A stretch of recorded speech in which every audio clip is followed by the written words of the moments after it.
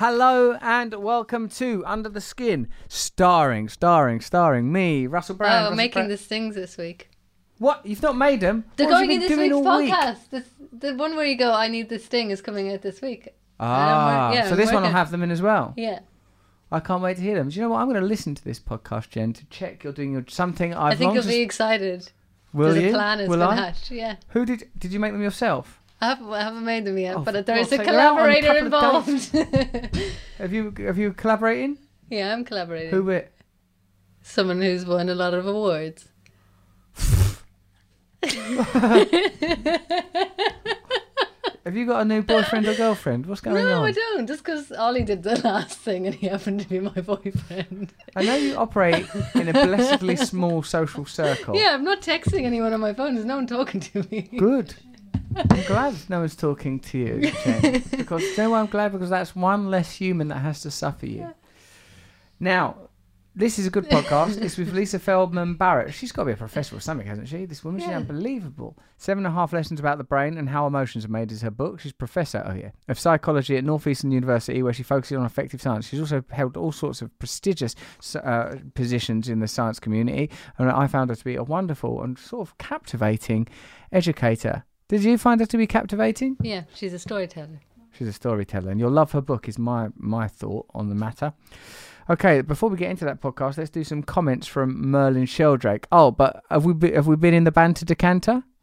I don't know. Well, I started off bantering. Yeah, you're bantering from the beginning. You've been obnoxious. That's because I felt attacked. Is that how you respond to it? Yeah. So you've made some stings, have you? No, they haven't been made yet. But by now, there'll be a sting, right? If I was to go, right, play the stings one by one, you Yeah. could do it now. Yeah. Banter decanter. Banter decanter.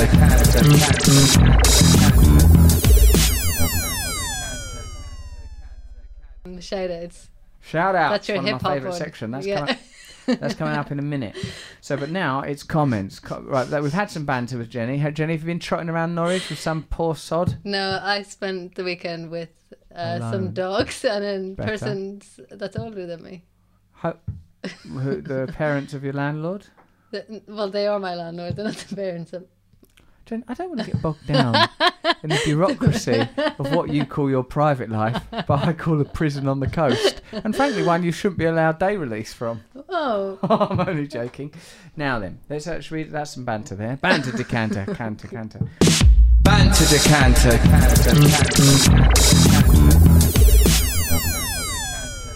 Comments now on Merlin Sheldrake. Now time for comments. The video's doing well on YouTube. Yeah.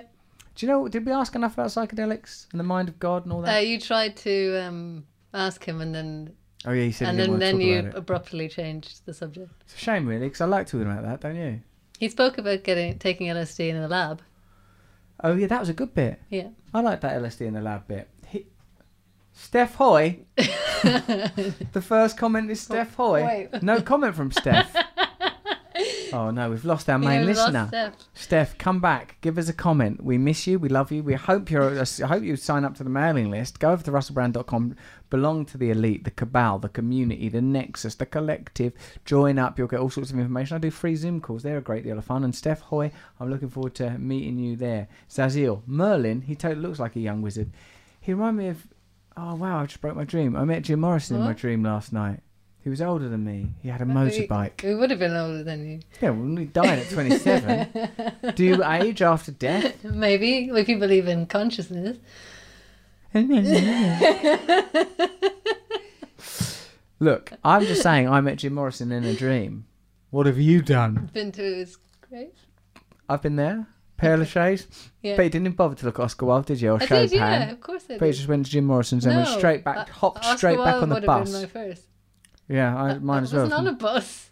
Yeah, but you were going around Paris on a bus, No. putting I bubble would gum never on the go on a windows bus. of France's great No. public utilities. Weren't you? No, I was staying in that, what is it called? Those numbers? The areas? The Bastille? The East District? No, they call those section. What did they call I them? can't remember. I don't know enough about France. I'm scared of France, is the truth. It's because you're English. I'm scared of... We won them wars. But my point is that I'm just scared of being in France. The feeling of being there. What do you say? They don't... Why don't they just speak English? No, I feel. No, I tell you what it is. I feel ignorant. I feel like I feel like I should speak. I think I should speak English, Spanish, Italian, Mandarin, Japanese. I love French. Do you speak it? It was the one I chose to learn. I can see by the way you've answered that question that the answer is no, you don't, Jen. I can say some things. Go on, say a thing. Hmm. That's not French.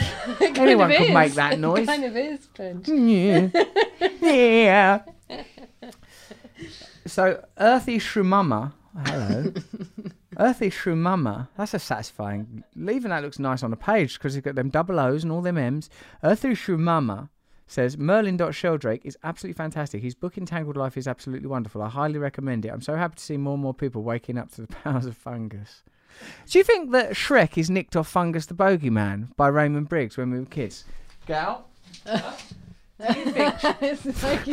you think Shrek is nicked off Fungus the... He is, isn't he? Yeah. Shrek is Fungus the Bogeyman. Do you know who Fungus the Bogeyman is? No. Do you know who Fungus the Bogeyman is? Remember those Raymond Briggs books? Snowman, all that? Father Christmas? Snowman. Walking in here. Yeah. Do you know? You're South African, you're young, you don't know. Well, it's something to consider. Look at his little trumpet ear holes. Look at his fact he's into disgusting stuff. Annabelle, you're a young person. Why don't you Google Fungus the Bogeyman and have a look at that? And this is IP from the late 70s, early 80s. Raymond Briggs. Stolen from... well, no, I love Mike Myers, actually, and probably he's involved in the creation of Shrek, and I admire him and respect him. But I'm just saying, it's interesting, isn't it? Perhaps it's part of the archetype, the green man, the, sort of the bogey man. I don't know. Sorry, I got sidetracked. So, Lady Baroness, elegant and insightful conversation. Thank you. Oh, let's make banter decanter a thing. Well, here's the jingle. I'm running the desk. I'm riding the desk like back in the day when I was a DJ and I didn't run the desk. Then let me tell you. Banter decanter.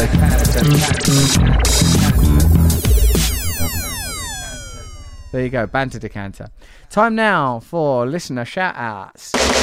Listener shout-outs.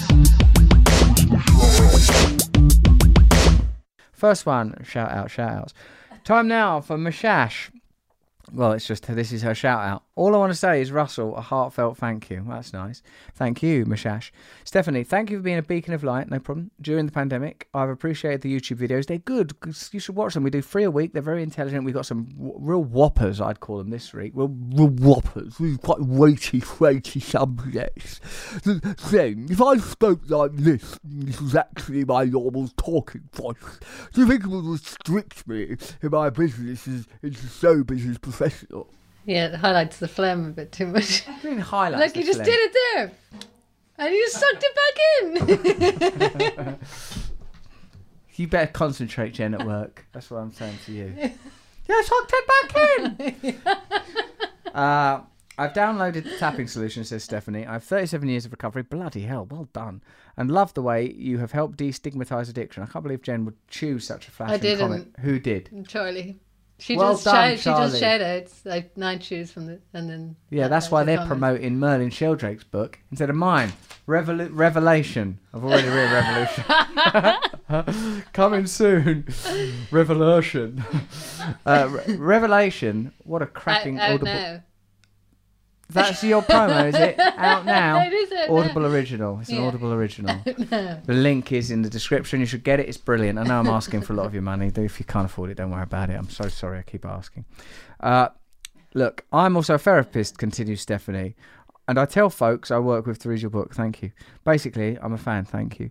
After the Zoom sesh with Nick Ortner, you felt like family. I'm grateful for you and your wife, who is an angel. Gosh, even as my lovely wife. I mean, this is incredible. Do you know what we should do? Is we should isolate that bit where people are where that singing song happened, with that woman singing that Edith Piaf song. That was beautiful.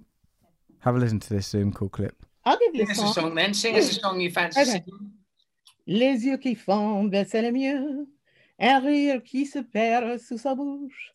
Voilà le portrait sans retouche de l'homme auquel j'appartiens.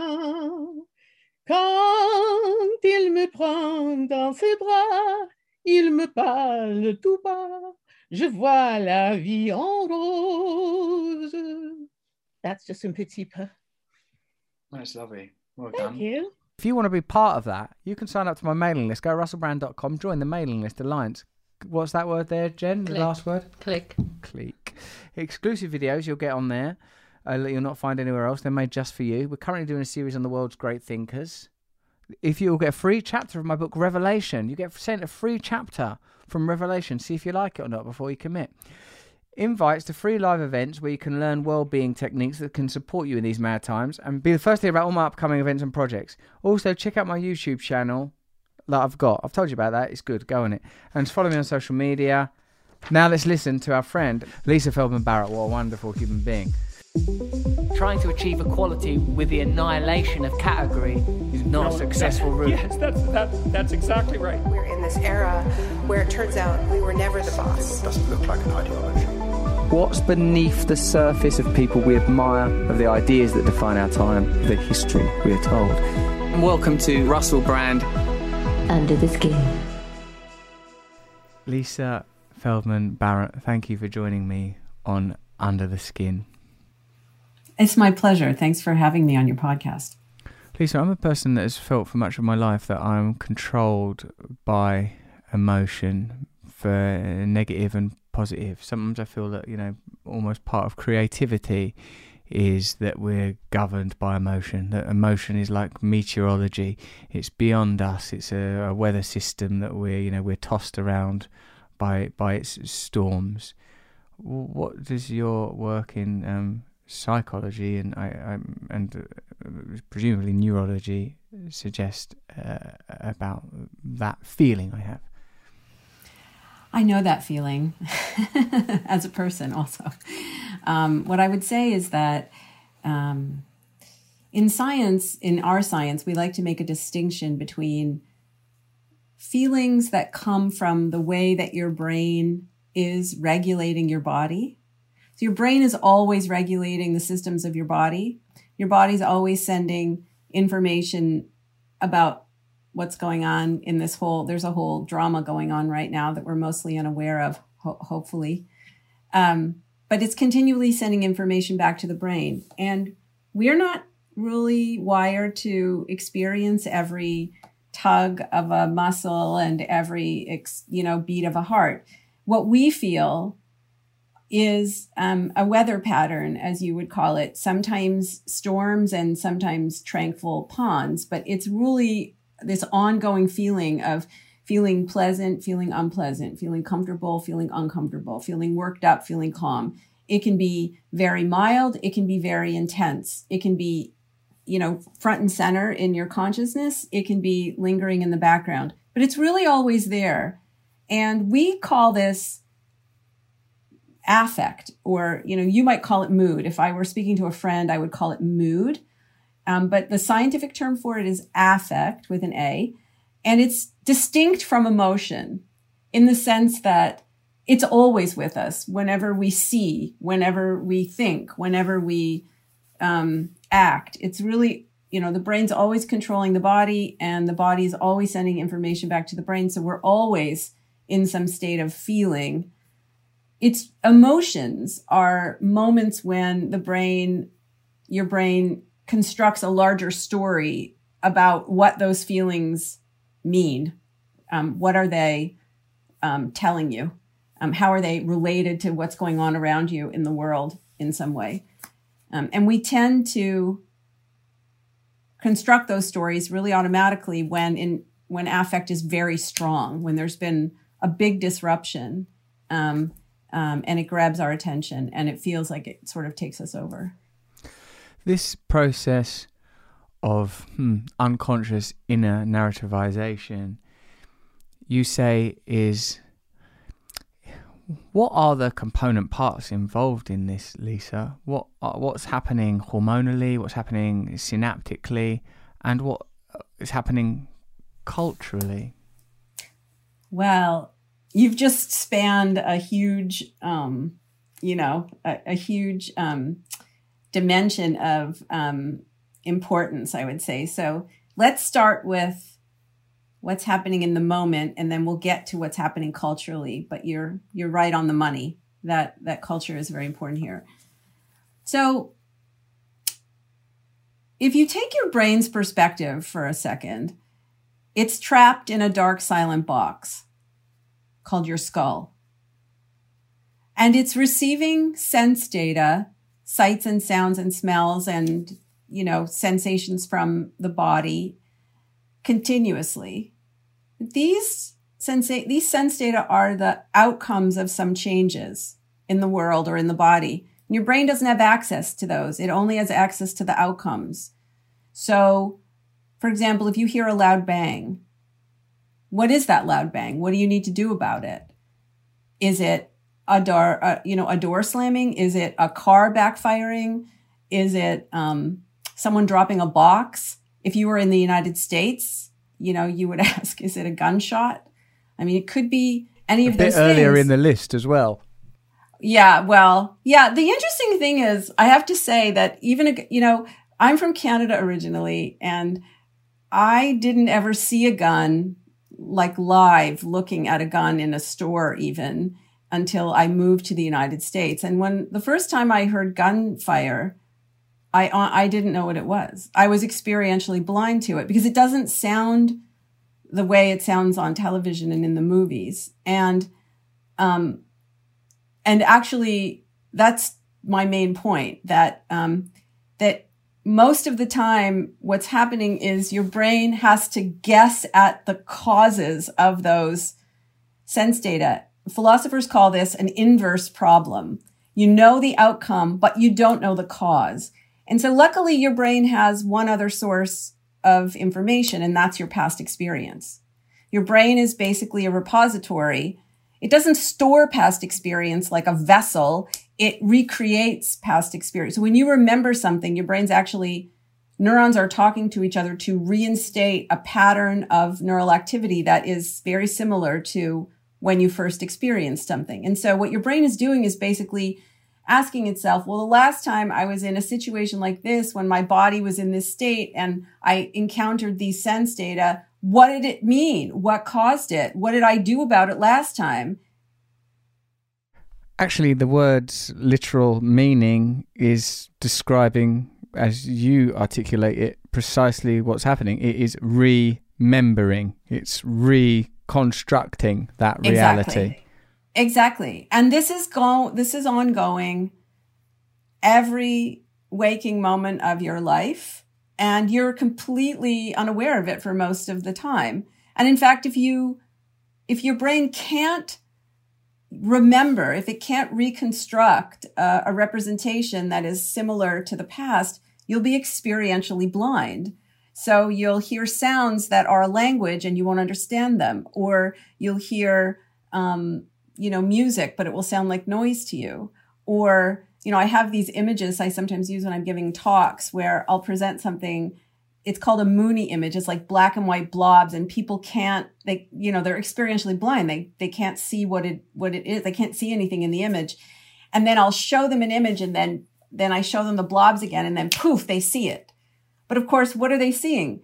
They're seeing lines and so on that their brain is conjuring. They're not on the screen, right? They're filling in from past experience. Everything we experience is some combination of what's going on right now and what's happened in the past.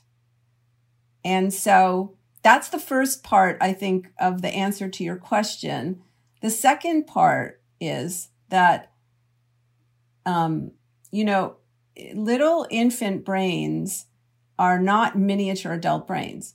They're brains that wire themselves to the environment that has been curated for them.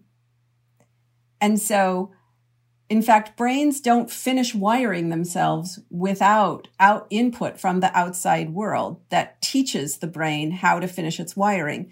And some of that input is physical, like literally visual, light has to hit your retina of your eye in order for the brain to finish wiring its visual system. But some of that input is social, it's cultural. It's the cultural norms and practices that we use to curate environments for our infants and also for each other, right? And so, for example, Do you carry your infant on the back, on the front? Do you co-sleep with your infant? Does the infant sleep alone? Like, these are small things, but they actually make a difference in the wiring of that infant's brain. And so really what's happening is the brain is sort of bootstrapping into itself the regularities of the world that it's exposed to.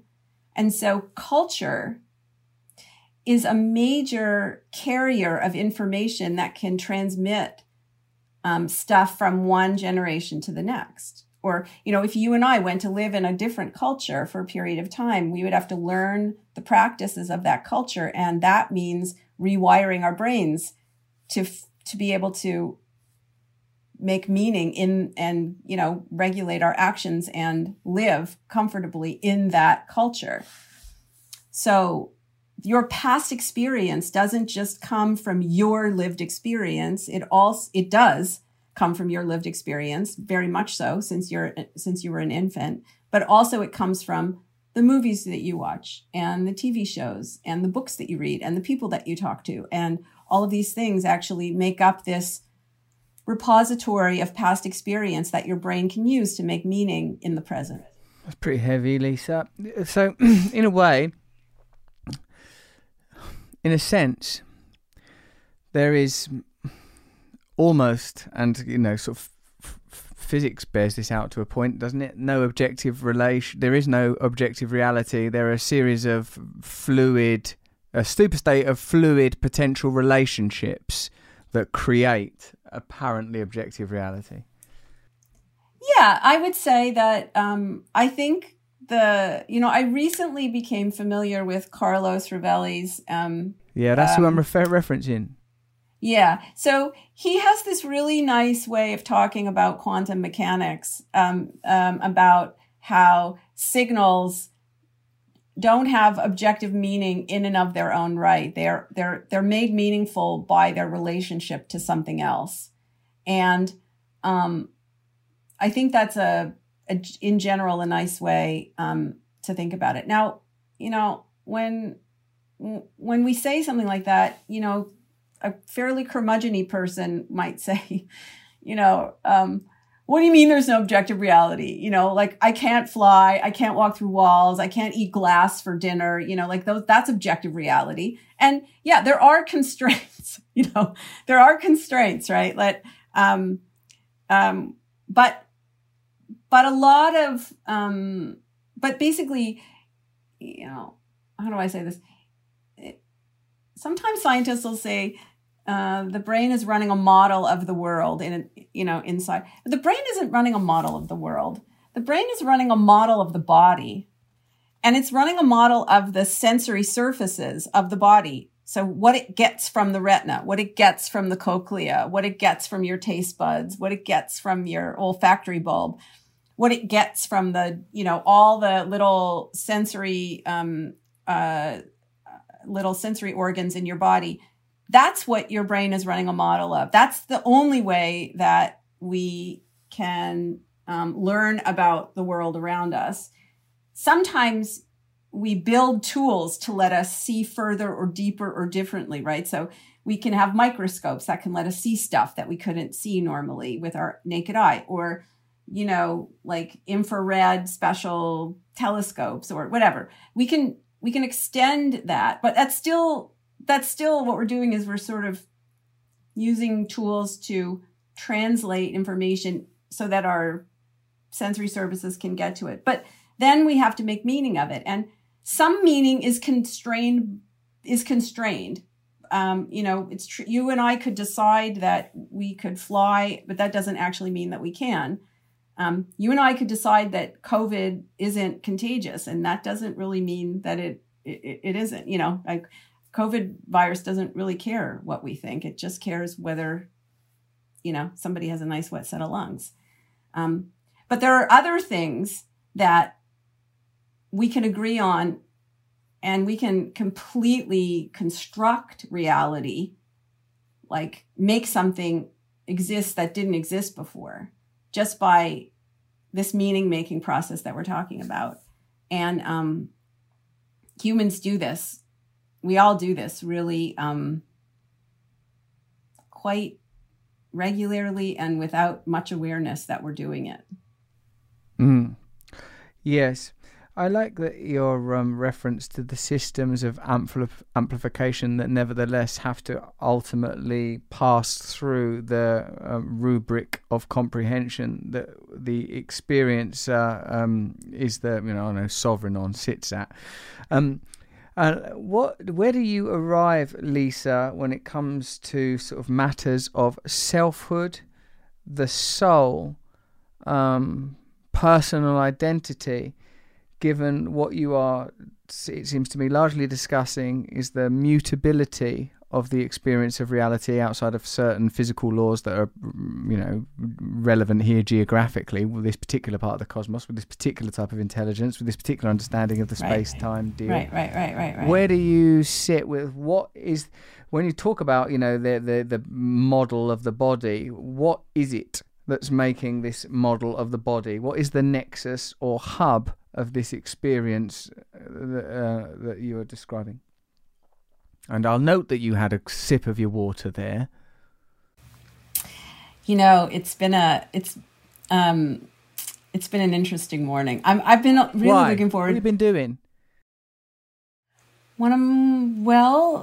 I was really looking forward to talking to you. Then one of my graduate students was hospitalized. Oh shit! I'm sorry. And so right? that just,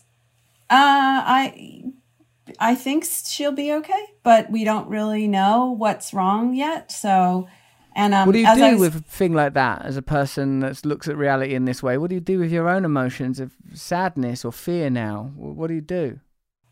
Well, this is taking us in a whole different direction.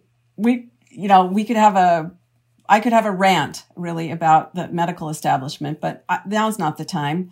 I prefer to answer your other.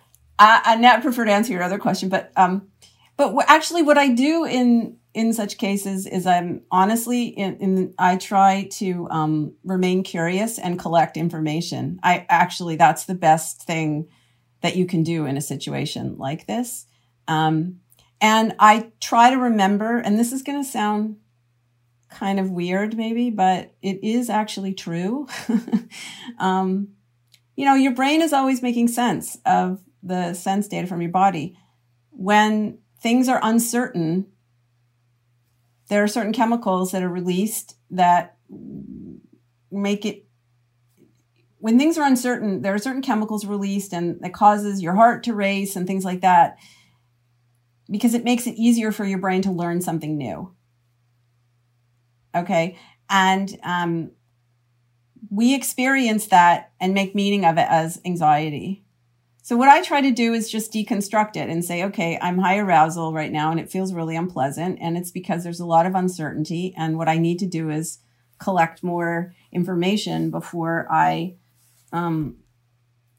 make a decision about how to act. And right before COVID, right before the announcement of the pandemic, I was actually in New Zealand at the time, and my daughter was flying. So we have this thing that we did every year while she was in college, that she would meet me somewhere, and then for spring break, she would spend her spring break with me. I would arrange a talk, and then, she would meet me and we would have a vacation together. And so she was in the air flying to New Zealand from Boston as things were starting to really get worse. And I was trying to figure out, what we should do. Like, should I meet her at the airport and we should just turn around and come back, or what should we do? And so I called my husband and I said, I'm feeling really high arousal and it's very unpleasant. Like an average normal person would have said, I'm really anxious, right? But I was like, doing my, living my like scientific life. And so we've been together for a long time. He can translate, and what I was resisting doing was, allowing my brain to construct anxiety, because when you construct an emotion and you're making meaning out of sensations as an emotion, that's also a plan for action. And maybe there are other actions I might want to take, right? So instead of panicking, maybe the thing to do is to try to collect as much information as I can so that I can make an informed decision. That's really actually hard to do when you're really worked up and kind of jittery. But it's a little easier to do when you have a little bit of control over how you're making meaning of your own sensations. Lisa, do you see a corollary between the state that you're describing of sort of detachment, objectivity, and sort of theological positions on transcendence, non-attachment, personal sovereignty? And if so, does that inspire in you a curiosity about the kind of provenance of such notions in arcane theory and how they might have arrived at this knowledge without access to these machines of amplification that we've referenced? Yes, absolutely. So I think there's a real parallel between, for example, there's an easy parallel between what I'm talking about here and contemplative philosophy. And, this gets back to your question actually about the self, about selfhood. There are two ways to answer the question. So I want to answer the first sort of more conventional way, and then I want to tell you a little story of just sort of like what I've been thinking, which answers the question a little differently.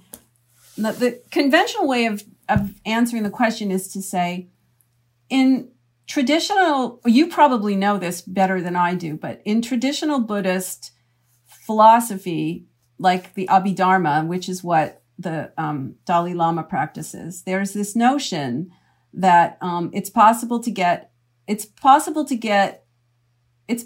cultivate an objectivity of your experience of the world by dissolving the illusion of the self. The idea being that you are a fixed person with a fixed set of properties. In philosophy, Western philosophy, we would call it essentialism, that you have a set of essential features that describe you. And that they always describe you no matter where you are and no matter what you're doing. And a Buddhist, an Abhidharma, a Buddhist who subscribes to the Abhidharmic view would say, that's a fiction. Much about our lives are fictions. Our reputations are fictions. The idea that we are a single self is a fiction. And this fiction and all the things that we grasp at to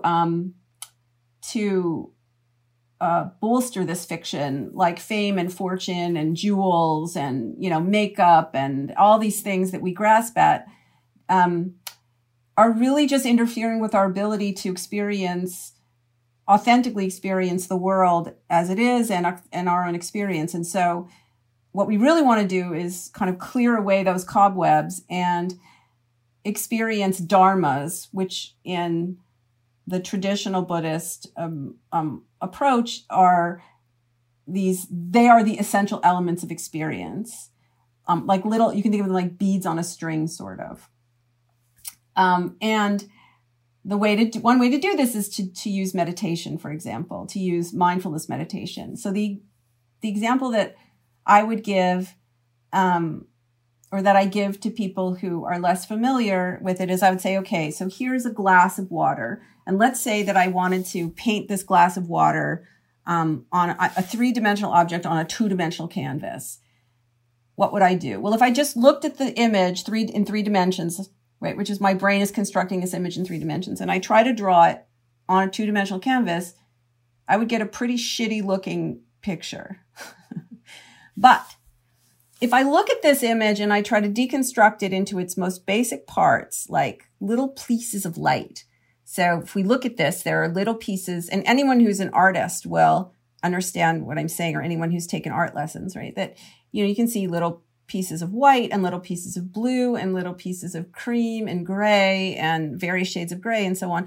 And so if you take the little pieces, you train your eye to deconstruct this, really you're training your brain to deconstruct it.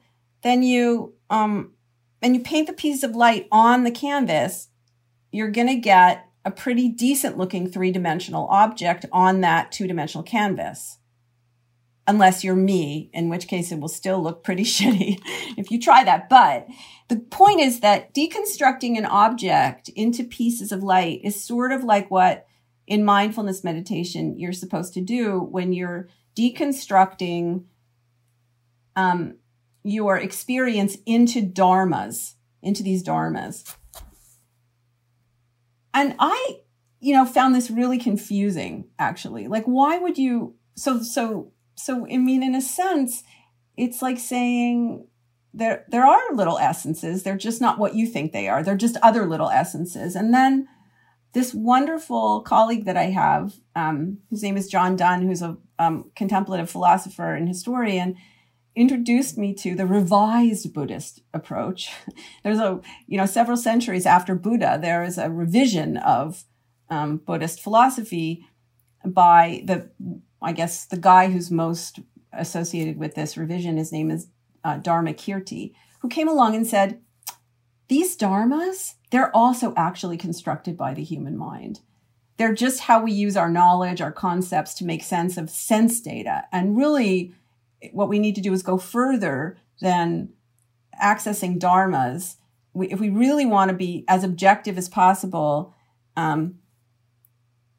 we have to try to get to like sensations. Like that's the thing to do, is to get to sensations. And that makes a tremendous amount of sense to me. Just in terms of, and so your question of like, how does an observer who isn't a scientist discover this? And I don't know the answer to that exactly, Russell, because I think a lot of scientists don't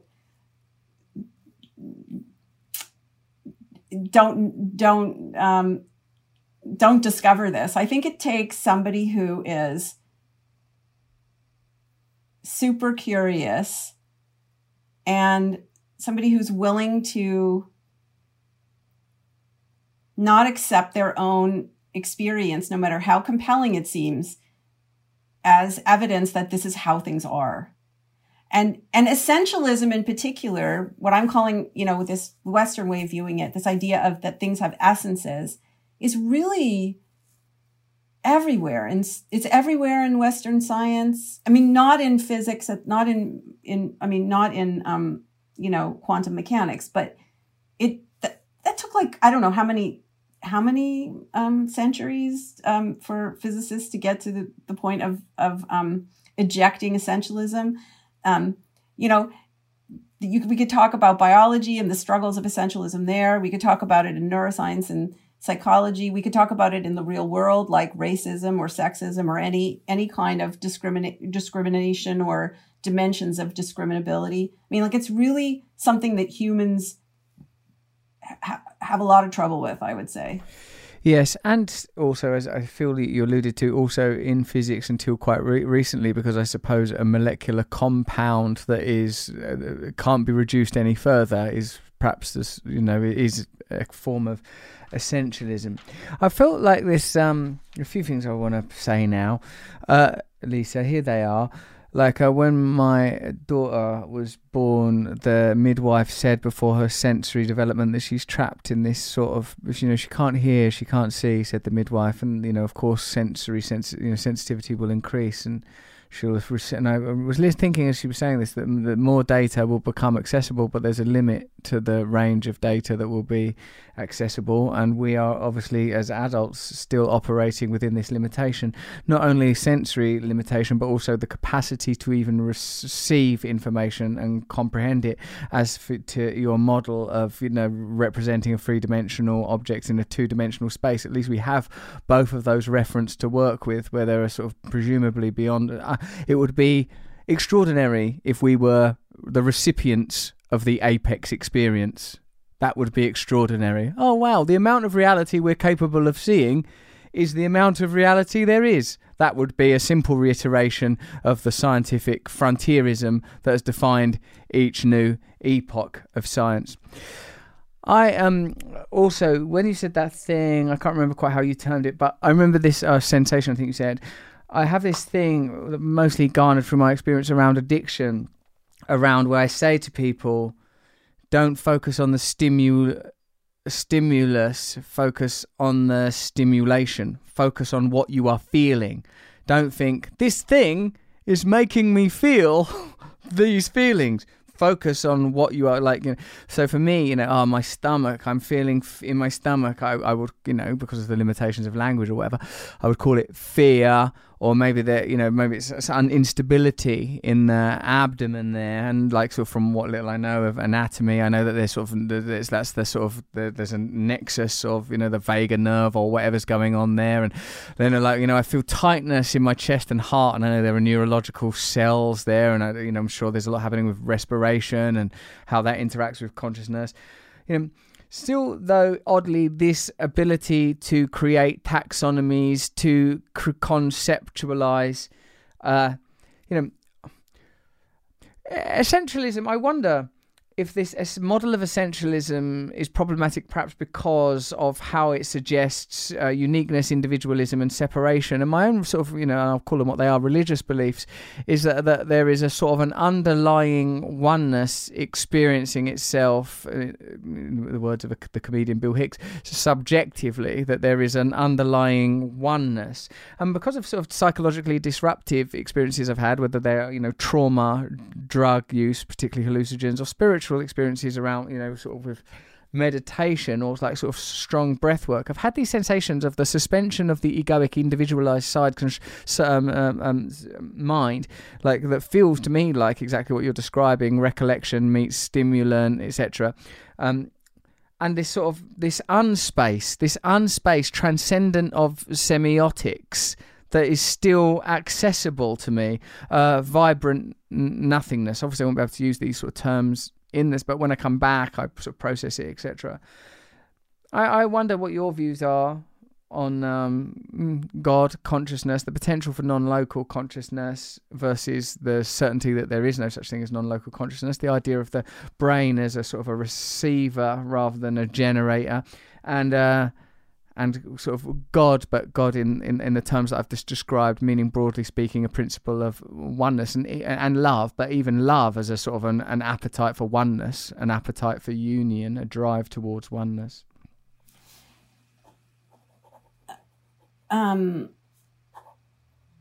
There's so much for me to grasp onto and elaborate on. It's hard to know where to start. I know. That's what I feel when you're talking, Lisa, if you must know. Well, that's the makings of a really good conversation that could probably go for hours from my perspective. So, but I want to try to respond. Okay, so let me say a couple of things. First of all,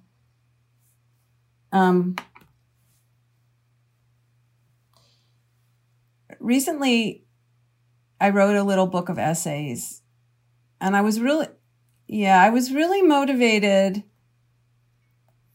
to use, there it is, 7.5 Lessons About the Brain by Lisa Feldman Barrett. That's who you are. That is who I am. But you're never a self by yourself. So that who that person is partially determined by everybody else who I'm interacting with. Let me say that one of the really interesting questions I started with was, why do we even have a brain? Like, what? It's a really metabolically expensive organ, that 3-pound blob between your ears, like the most expensive organ you have metabolically. So why do we have it? What's it good for? And why did they evolve in the first place? And the answer to that question, Russell, I think, or one answer to that question, I think touches on some of these other observations that you're making. So if we go back to a time in the Earth's history when there were animals who didn't have brains, and in fact, there still are animals who don't have brains. These animals are amazing, actually, because, there's the animal that I chose to write about, this little Amphioxus. It's like very small. It looks like a little worm until you look really closely, and you can see it has little gill slits. So it's sort of a, it's before there were fish even. And its environment, its niche hasn't changed very much in, 500 million years. So it hasn't changed very much either. And what's really neat about these animals is that they can't see, they don't have eyes, They can't hear. They don't have ears. They can't smell. They have very, very, very rudimentary senses. So there's like what's called an eye spot, which are some cells that let it detect light and dark so that it can have a circadian rhythm, like it, of energy regulation throughout the day.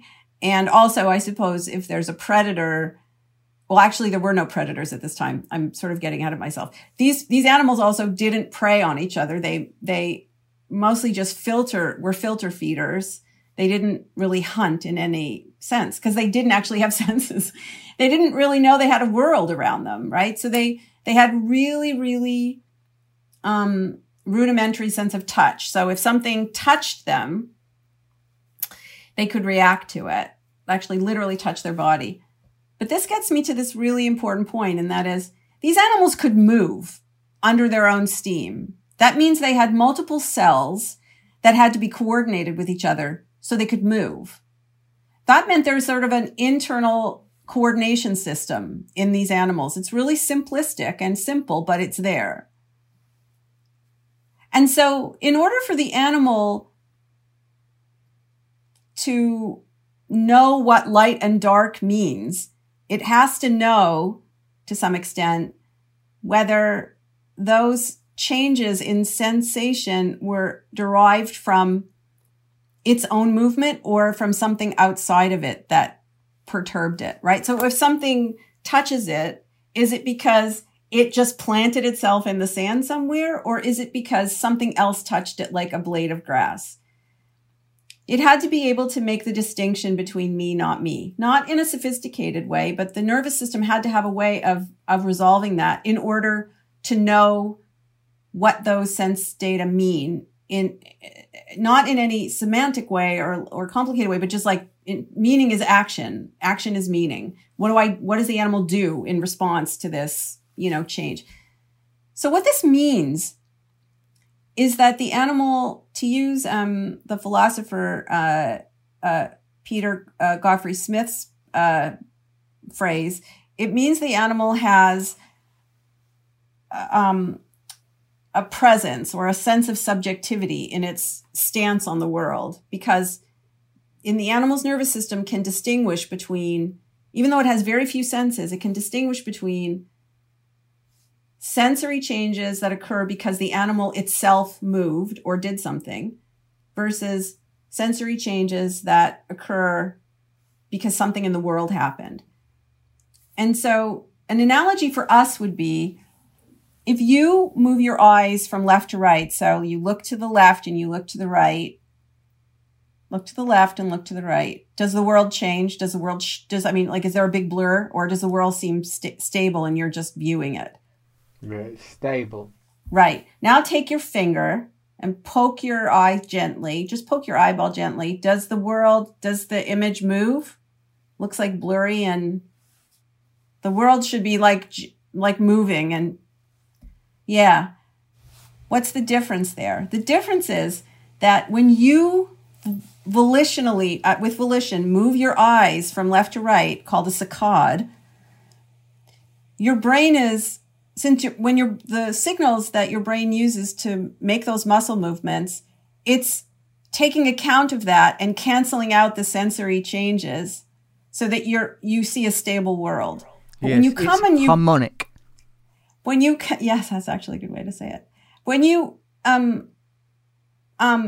it actually does have to do with neural oscillations. When you poke your eye, however, something external has disrupted it. And so your brain hasn't had the opportunity to cancel out that sensory data. And so you experience it, right?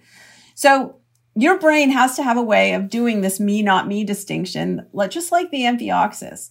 Now, the amphioxus has a really simple nervous system. No heart, no lungs. It's got like no brain and no senses, very few senses, and a really, really simple body. But it's doing this me, not me thing. Now, imagine an animal that has eyes. Now the animal can look very far away, can see something very far away, which could perturb it. actually, so let me back up, and I missed one step. So when something perturbs the amphioxus from the outside world, like something pokes it, or there's light, that like a looming darkness, even though the animal doesn't have a really good set of external senses, that internal coordination is disrupted. And though so you sort of get this external sense for free. You don't know, the animal doesn't know what disrupted it or what to do about it necessarily. It just knows something has changed in the outside world that it has to respond to. But the outside world for that animal is very close to, something looming over it or something touching it. Now, if you take an animal with eyes, something very distant from the animal can actually disrupt its internal coordination system. And if you have ears or, really sophisticated somatosensory system like we do, which derives, it's called a lateral line system in fish. That's where our sense of touch comes from. And actually, that's where our cochleas come from, that lateral line system. In the water where we evolved millions of years ago, touch was a distant sense because vibrations in the water would tell you, like what a shark uses sort of, tells you that something's going on at a distance from you that is disrupting you internally. That means something important might be happening in the outside world that you need to care about. So the minute you start getting these distant senses, now lots of things can disrupt you internally. And we have a really sophisticated set of internal systems that have to be coordinated and that can be disrupted. So when you feel like shit, you're feeling like shit because there's some disruption of the internal systems of your body that your brain is modeling as discomfort. And the thing is that discomfort can come from all kinds of places. It can come from not sleeping enough. It can come from not eating well. It can come from not being hydrated. It can come from somebody saying something to you, that is not nice or threatening, that can feel threatening to you. It can come from you seeing something at a distance. It can come from you imagining something. And then there are all kinds of things that can disrupt your internal coordination of your internal systems. And that's what your brain has to deal with on a day-to-day basis, on a moment-to-moment basis. And so it's because affect is always there. Sometimes we experience affect as a property of our own experience. Like, this is a delicious drink. You're an interesting person. That's a beautiful painting, right? It's our affect embedded in the perception of the thing. Or that guy who just cut me off on the highway is an asshole, right? That's your affect embedded in the perception of a person, right? But then there are times you own it. Like, I like you. I like that. This is, I'm enjoying this. I'm not liking this, right? This makes me angry. These are times when you own your affect as part of your experience. The fact is, affect is always there. It's always there because it comes from the disruptions or the synchrony of this really complicated set of systems in your body that your brain is trying to manage. And your brain is constraining. Your brain is basically modeling the state of your body, and your body is sending information back to the brain that constrains or instructs that model. That's the way to think about it. So the discomfort that you feel, like, for example, if you feel a tug in your chest, your brain has to guess what that is. Is that anxiety? Is that you ate too much for dinner? Is that the beginning of a heart attack? I mean, what I'm seriously saying is that your brain doesn't know, it has to guess. And the number of people who have died from heart attacks because they guessed and their physician guessed wrong is astonishing, actually, right? Particularly for women. You go to the doctor, and you say, I'm having this like persistent tightness in my chest. And the doctor says, you're anxious. Just go to a therapist. You're anxious. You go to the emergency room and you're like, I have a tightness in my chest. And the emergency room, physician will ask you all kinds of questions and then say, oh no, you're just anxious, and send you home. The number of women who die from heart attacks over the age of 65, because they were misdiagnosed with anxiety, when in fact what they had was the beginnings of a cardiac event, you know, it's shocking, actually. I mean, I actually personally know 3 people, 2 of whom died, and 1 didn't because he ended up having a massive heart attack in the emergency room. You're getting really anxious. That is too much anxiety. Calm down. Look what you're doing. You're causing your ventricles to fluctuate. My point is that, can I just say that, anyways, the thing I want to say is that, that when you have mystical experiences, when you have experiences that are outside of everyday, the kind of envelope of everyday experiences that we typically have, it's because there's some kind of constraint that's been removed from the way the brain is kind of running this model. So for example, have you ever wondered why, like when you're watching movies, and they include maybe a science fiction movie, all the aliens tend to kind of look like humanoid in some way. Like, why is that? And the answer is because when your brain is running this model, it's using the past in order to predict the future, which becomes your present. It's weeding out all of the potential memories that won't make much sense. And it's kind of doing this like automatically when you're awake. And part of what creativity is relaxing that. And when you go to sleep, it's relaxed a little bit. Some of those control systems really are tuned down. So you can have like really interesting dreams, where you can fly, for example. Like, for example, when I fly in my dreams, I'm always faster when I'm flying on my back than when I'm flying on my front. Don't ask me why. I have no idea. But it is an experience I'm very familiar with in my dreams. Of course, I've never actually flown. And so what my brain is doing is it's using bits and pieces of past experience to construct a representation, which is part of that model, right, that I'm talking about, using past experience. It's exactly the same thing as what it does in the day, except some of the things it's putting together are not weeded out.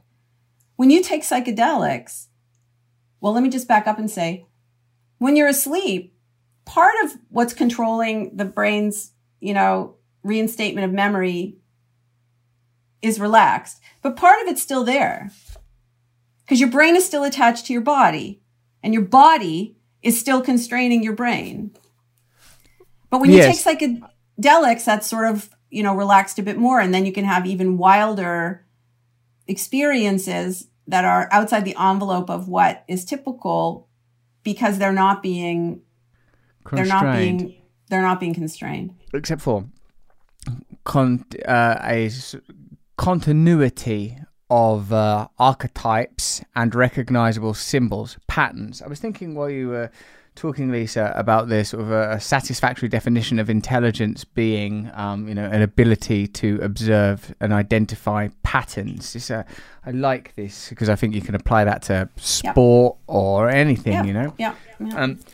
I was thinking too of that, the numerous experiments to sort of analyze, or at least as best as possible, observe neutrinos and weakly interacting massive particles, and the requirement that they're conducted subterraneously in order that the molecular noise of ordinary life be somewhat restricted to create an environment where you can observe a subtler reality without the interference of, in this case, molecular noise, but I would say on a sort of psychological level, potentially cultural noise, conceptual noise, semantic and syntactic, grammatical noise.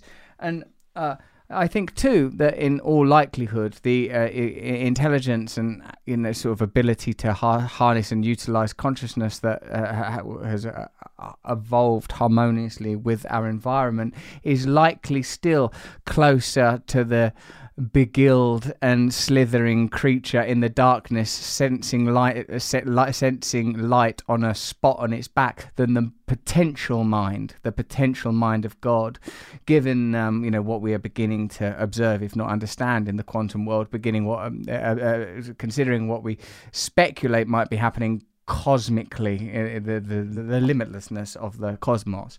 So I suppose what I'm saying is that even these cultural and scientific materialist, rationalist models that we create are so inhibited that I believe, need to leave the door open to the mystery. And the way that in scientism, which I'm certainly not accusing you or Carlo Rovelli or any of sort of the great contributors to narrativizing complex scientific data into forms that I can appreciate, but I feel perhaps politically, biopolitically, we are seeing materialism used to prevent new models being imagined, their maintenance of hegemony, their inability to acknowledge a necessary fluidity to society, an unwillingness to note and make changes on the observable around the observable problems that centralization creates, whether that's at the level of a state government or transnational corporations. And I feel that the way that the position we have to have science in culturally is one of great humility, and a recognizing that we are closer to that little creature with the gills than any true potential consciousness of any, even if that creative force is environment in harmony with appetite and all of the expressions of appetite that the animal and botanical kingdoms represent. Because I feel otherwise there is this kind of special, if that's the right word, supremacism, like being enacted upon the world and on reality and on individual humans in ways that are sort of being somewhat discussed now, and sort of like around sort of identity politics. But I feel that simply doesn't go far enough, and has at its heart a great paradox. Given some of the things you said earlier about the constructed nature of our individual identity, and the further fetishization of that is just another form of this individualism, a last fanfare of this dying idea that we're material, separate individuals. I just want to say I love the phrase, and I'll attribute it to you, but I'm going to use it later. I just love this phrase, like environment in harmony with appetite. That's a very good phrase. Thank you. So there's a book that was written by Richard Lewontin, the evolutionary biologist, in 1991, called Biology as Ideology. And in this book, he is making the point that our individualist, he's talking really about Western science, really Western biology. He's really only referring to biology, but I think, you could certainly throw psychology and neuroscience in there as well. He's basically saying that science has this individualist ideology that it's using that is constraining our understanding, our proper understanding, a better understanding, a closer understanding of what's actually the way the world or the universe or the physical, a way that physical nature actually is. And I found this to be a very illuminating book the first time I read it. It's one of the books that all of the members of my lab either reads or it's like when I have a PhD student who graduates, I give them a little library of books, and you might imagine that I'm giving them like a ton of neuroscience books, but really what I'm giving them mostly are philosophy books to read, or history. And I want to give you an example of what he means. And this is my example, but I think it's an example that illustrates what he meant. So, and let me just say, I don't think it's that hard actually to link an individualist perspective in science to the kind of individualism that you're talking about, that you see also in economics and in, culture writ large. We could go in that direction and we can talk about that, but it's the same set of assumptions, that is underlying. And it's a cultural model. Not all cultures are this individualist, there are also writers, anthropologists in particular, who've written about, how cultures organize themselves, in how they understand the relationships between people, for example. And what we've seen, I think in science is this real adoption of a strong individualist sort of set of assumptions that goes along with essentialism, that there are underlying, for lack of a better word, like immutable causes that make something, there's an underlying immutable cause that makes something what it is, and you can't change it, and it is what it is, and it will be that way regardless of when and who and why and how. Like it's, so an example is, infection from a disease like COVID. So this is the example. When I ask people, do you think a virus is the cause of a respiratory illness like the common cold? So this was like pre-COVID. I would ask this question to audiences. And 99% of the people would put their hands up. Yes, a virus is the cause. And then I would tell them about these experiments where really good experiments, really well designed, that replicated, where scientists would cloister away human subjects in hotel rooms and control what they slept, how they slept, what they ate, and so on. And then they would take exactly the same amount of dose of virus and put it into the nostril of each person. And only 20 to 40% of people, depending on the experiment, got sick with symptoms. So exposure to a virus is not the same thing as infection. And only 20 to 40% of people were infected. That means that a virus is not the cause of an illness. It is a necessary cause. You can't get sick. You can't get a common cold without a virus, but it is not the cause. Okay. What were the other predictors of who got sick?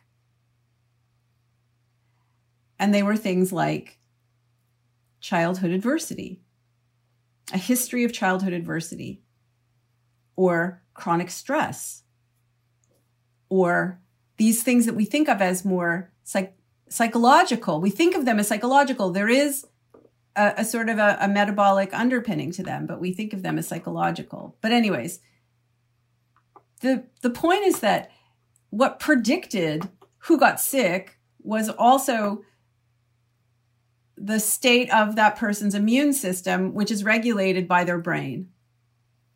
And that means that the state of your immune system is also, and your brain are also necessary, but not sufficient causes of illness.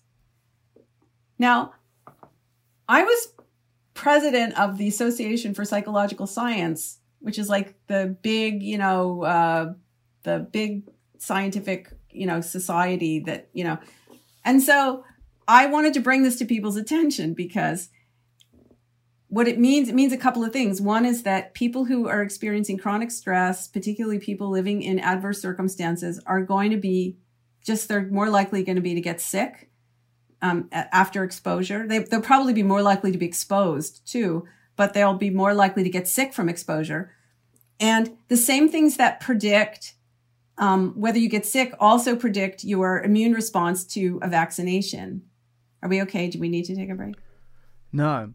I just want to ask you if you think this means that another way of dealing with a pandemic would be to address these collaborating factors that create infection and ergo potentially a pandemic. Yes, exactly. And I want to say that, but it gets to your point about, it gets to the point about looking for individual causes versus more system-based, like relational causes. And I guess, that like illness is not doesn't have a simple single cause. There are a set of like a web or a network of potential causes that are all working together. And my point is that who gets sick isn't just a matter of who's exposed or what the viral load is. It's also a matter of that person's personal history, some of which is based on where they live, what access did they have to medical care, did they live in poverty, do they have the ability to get fresh food or fresh air or what have you. And to further politicize this, if I may, Lisa, we only contemplate, consider, and analyze solutions that are economically beneficial and we only present certain outcomes as favorable. No, we don't even do that though, Russell. That's the totally infuriating thing about it, is that we don't even do that. Because can I tell you something? The National Academy of Sciences did a study. They did like a big study of childhood poverty, and they discovered that it would be cheaper to just eradicate. I mean, it would be expensive to eradicate poverty for children, but it would be cheaper to do that than it would be to deal with the consequences of that poverty, the way that it shapes the nervous system and the brain in those children, which sets them up for illness later in life. We still end up paying that bill. It's just a much bigger bill.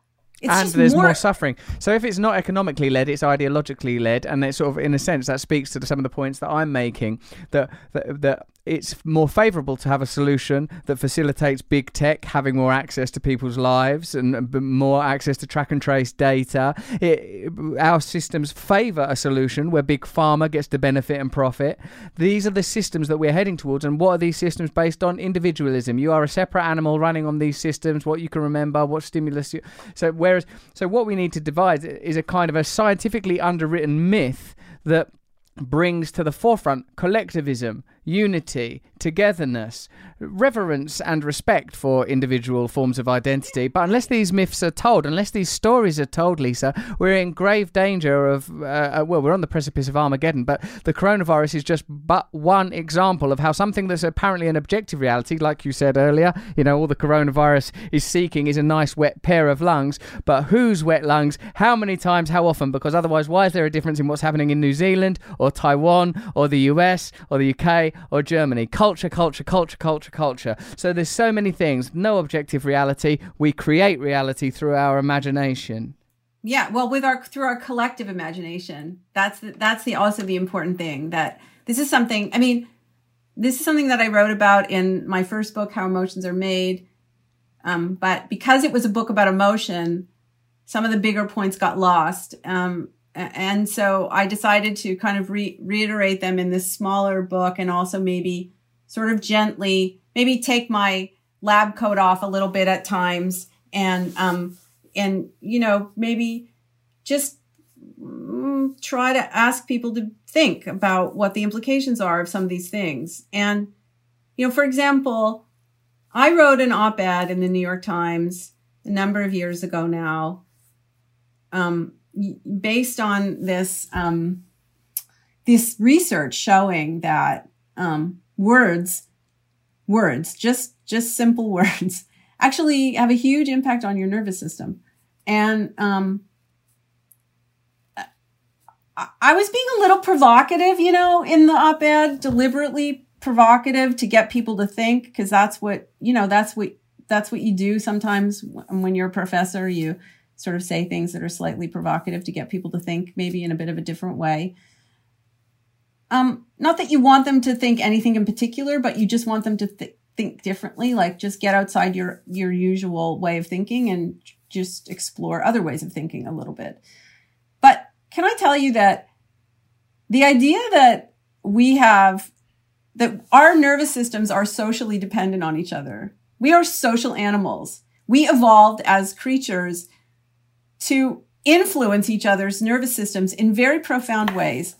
Other animals influence one another, with sights and smells and sounds and so on. We do that, but we also do it with words. You can read something that was written 2,000 years ago, and it can change your heart rate and change your breathing. I can text 3 little words to my friend who lives halfway around the world. She doesn't have to see my face. She doesn't have to hear my voice, but I can change her metabolism with those 3 little words, right? We have language. The parts of the brain that are involved in us speaking and understanding language are exactly the same parts of the brain that regulate your heart, your lungs, your immune system, and so on. So we have these socially dependent nervous systems, but we live in a culture that prizes individual rights and freedoms. That's a bit of a conflict. And it's a bit of a conflict that is worth having some discussion about, particularly when we find ourselves living in an environment and even maybe cultivating that environment of like cultural brutality, where people just say the most outrageous things to each other without thinking about the impact that those words will have, right? It's fine to have freedom to say what you want to say, but you also have to think about what the impact is of what you say. But can I just say, the amount of pushback that I got from that required 2 police forces to patrol my lab, patrol my office, patrol my house, I mean, it was really stunning. Why, free speech? Yeah. People thought that I was saying that there should be limits to free speech. And that's not what I was saying at all, actually. What do you think about the MAGA hat kid? Is this something you've sort of spoken about before? The kid wearing the MAGA hat, confronting the indigenous man. And, people said he's smirking. He's wearing a MAGA hat. He's smirking. Big scandal ensues. Kid ends up winning $275 million from CNN. I ask you simply because what was being said was he's smirking. He's smirking at that man. It was an interpretation of an emotion and a pejorative one because of the MAGA hat, presumably. And the results of this are now sort of, I'm interested as well in the way that the sort of culture war is playing out in our sort of emotional lives. Because politics is emotion now. Yeah, so I'll just adjust your description slightly, just the terms of what you said, because I would say it, I understand what you're saying, but I would say it slightly differently. What I would say is they didn't interpret an emotion, they interpret a facial movement. Right, yeah, yes. So, and infer, and that was implicit of an emotion. Exactly. They inferred an emotional meaning to a facial movement. And the point that I want to make, and I've actually published quite a bit on this topic, and that is that nobody reads anybody else's face. Nobody reads anybody else's body postures. Faces and bodies are not a language to be read. We are inferring the meaning of movements, just in the way that we talked about at the beginning of our chat. We are inferring the meaning. Our brains are automatically inferring the meaning. So a scowl or a smirk can mean many things, right? A smirk can mean happiness. It can mean contempt. It can mean fear. It can mean anger. It can mean many things. And actually, if you look at the evidence, like the actual scientific evidence, what you see is that, for example, people scowl about 30% of the time when they're angry. That's the stereotype of the supposed expression, the universal expression of anger is to scowl. So people scowl about 30% of the time. That's more than chance. So that gets you like a paper in a good journal, scientific journal, But what that means is that 70% of the time, people are doing something else that's really meaningful with their faces when they're angry. They might cry. They might widen their eyes. They might smile or smirk. They might even, sit very still and plot the demise of their enemy. They can do many things. And that's what scientists call low reliability. Similarly, people scowl when they're not angry. They scowl when they're confused. They scowl when they're concentrating really hard. My husband, when he's concentrating really hard, makes a full facial scowl. Like it's just like that's the Western stereotype that people think is universal. It still startles me sometimes. We've been married for more than 25 years and I study this for a living and it still startles me sometimes. And when I first met him and I talked to my lab and the folks in my lab and I said, this guy, like he's great, but Jesus Christ, he scowls sometimes. It scares the shit out of me. And they're like, Lisa, you scowl when you're concentrating too. It took us a while to learn that. We hated lab meetings until we realized, oh no, she's just concentrating on what we're saying. She doesn't hate it. She's just concentrating. And I was like, seriously? Like I had no awareness that I do this. People scowl when they have gas. People scowl for all kinds of reasons. You have to be humble and you have to be humble about the inferences that you make. No matter how much you believe, you're confident that you're in your ability to read people, your brain is just guessing. And you can guess wrong. And I have no idea what that kid thought or didn't think. But the way that people were writing about it and making inferences that they felt very, very certain about is really problematic. It's just really, there's really no scientific evidence that allows us to say that we can read someone's emotional intent from their facial movements. It's like there was some excitement to reach that conclusion. Like, this is the conclusion we would like to reach. This would be good if this image meant this.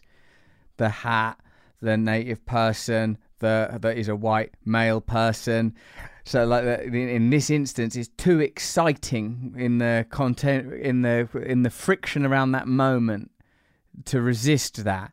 And in a sense, that is a challenge, not to, like, in a sense, the principles you're describing are transcendent of political bias, because wherever you are on the political spectrum, you would say, well, I don't know what other people are thinking, and I would afford them the ability to communicate beyond what, like, I know that Malcolm Gladwell gave a quote for your book, and he's written a whole book on that there are not the kind of universals we imagine around facial expression and the yes, potential and he cites my book and my papers in his book about that topic. I mean, that is not the only thing we study, but it's one large portion of what my lab had spent a lot of time on for some years, actually.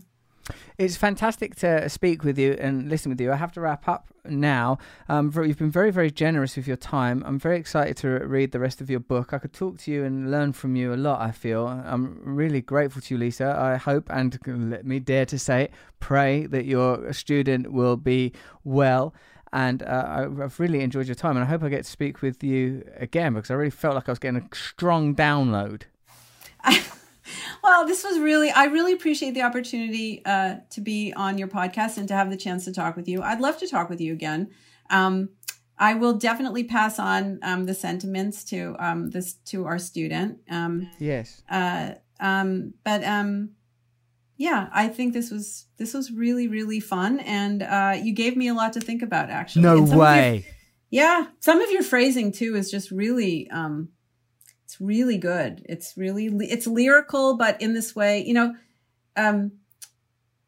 science communication is a challenging thing because you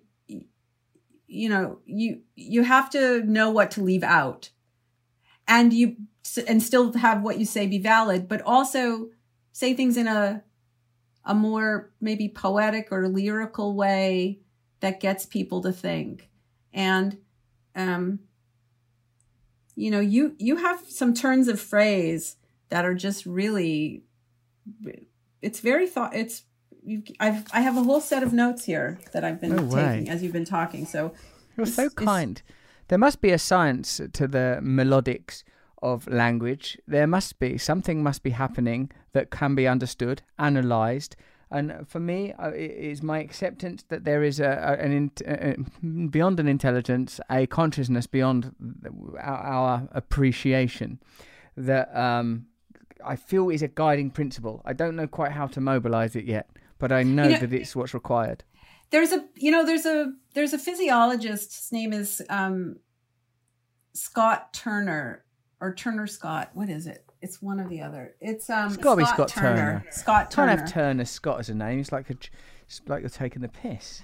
And the book that I would recommend that you have a look at, which I think you will really like, is called The Tinkerer's Accomplice. And it's really about how animals are, they kind of use their environment. The environment is part of their, is part of who they are, basically.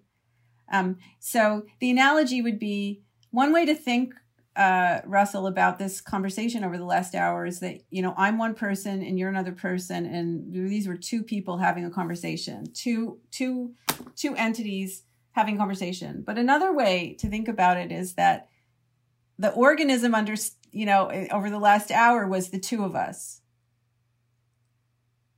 And the signals we were sending back and forth were mostly words because we're far apart and we're not in the same room. But if we'd been in the same room, then maybe our breathing would have synchronized and maybe our heart rates would have synchronized. Maybe our actions would have started to mirror each other to some extent, because that's what happens when two people, even two who don't know each other, that's what happens when they are really communicating well and trusting each other and learning from each other and so on.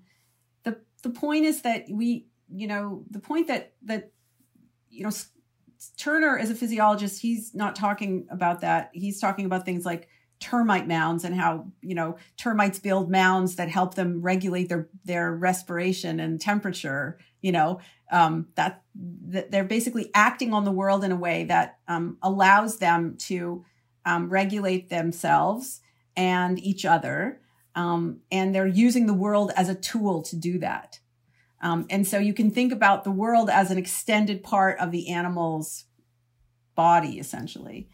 But, it is possible for us to play around with those boundaries to some extent. And it sounds like that's something that you're interested. You can do that scientifically. You've been maybe doing it more in your thinking about spiritual matters, but I think scientifically it's also possible to play around with those boundaries some. And anyways, yes. I would just suggest you have a look at that book. It was recommended to me by a neuroscientist who I respect very much, and it was really eye-opening. Lisa, thank you so much. Thank you for that recommendation. I'll take you up on that, and I hope we get to communicate in podcasts again, and maybe in a live space where we could be on a stage and I could interview you and our hearts could harmonise and I could perhaps torment you more. That would be fun. I would look forward to it. Thank you. Okay, take care. Well, thank you for listening to Under the Skin with Lisa Felman Barrett. I hope you learned a lot. Let me know what you thought of it on Instagram. Tag me at Russell Brand or tweet me at Rusty Rockets with the hashtag Under the Skin. My Audible original Revelation is out now. If you saw me on Jimmy Fallon, it's quite hard being on Jimmy Fallon because I could hear my own voice being repeated back in my own mind. I don't mind hearing my own voice, but just once. Yeah, there's latency. There was a delay, and it was like affecting my ability to be nimble psychologically, and my verbal dexterity was impeded by the stumble of hearing my own words reverberate back out on me. By him to... Yes. So he's always the best. Sabotage. What? He's trying to throw you off, maybe. Yeah. Although Fallon is a kind man. You can tell that there's a deep kindness in his heart just by God. He's funny. He sets you up for jokes. That's the most generous thing you could do. I remember when I used to do chat shows, no setting up for jokes. That was the problem. I'm just sort of thinking, this is a chat show, I should be the guest. And there was problems with that. So get my Audible original, Revelation. Go to russellbrand.com, join that community. I've told you about that. If you enjoyed this episode, go and listen to Professor Tom Oliver. What did he do? He talked about the science of interconnectivity. You're making it up. I'm not. Again. Or Dr. John Hagelin. What did he do? Meditation. And quantum physics. Yeah.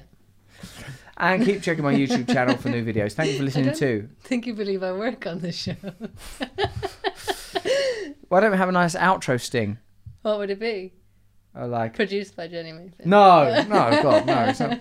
That's a kick up the arse on the way out the door, isn't it? For people who've just put their time and money into a lovely little product. What do you want to say as your outfit? Thank you very much for listening to Under the Skin, only from Luminary with me, Russell Brand. Okay.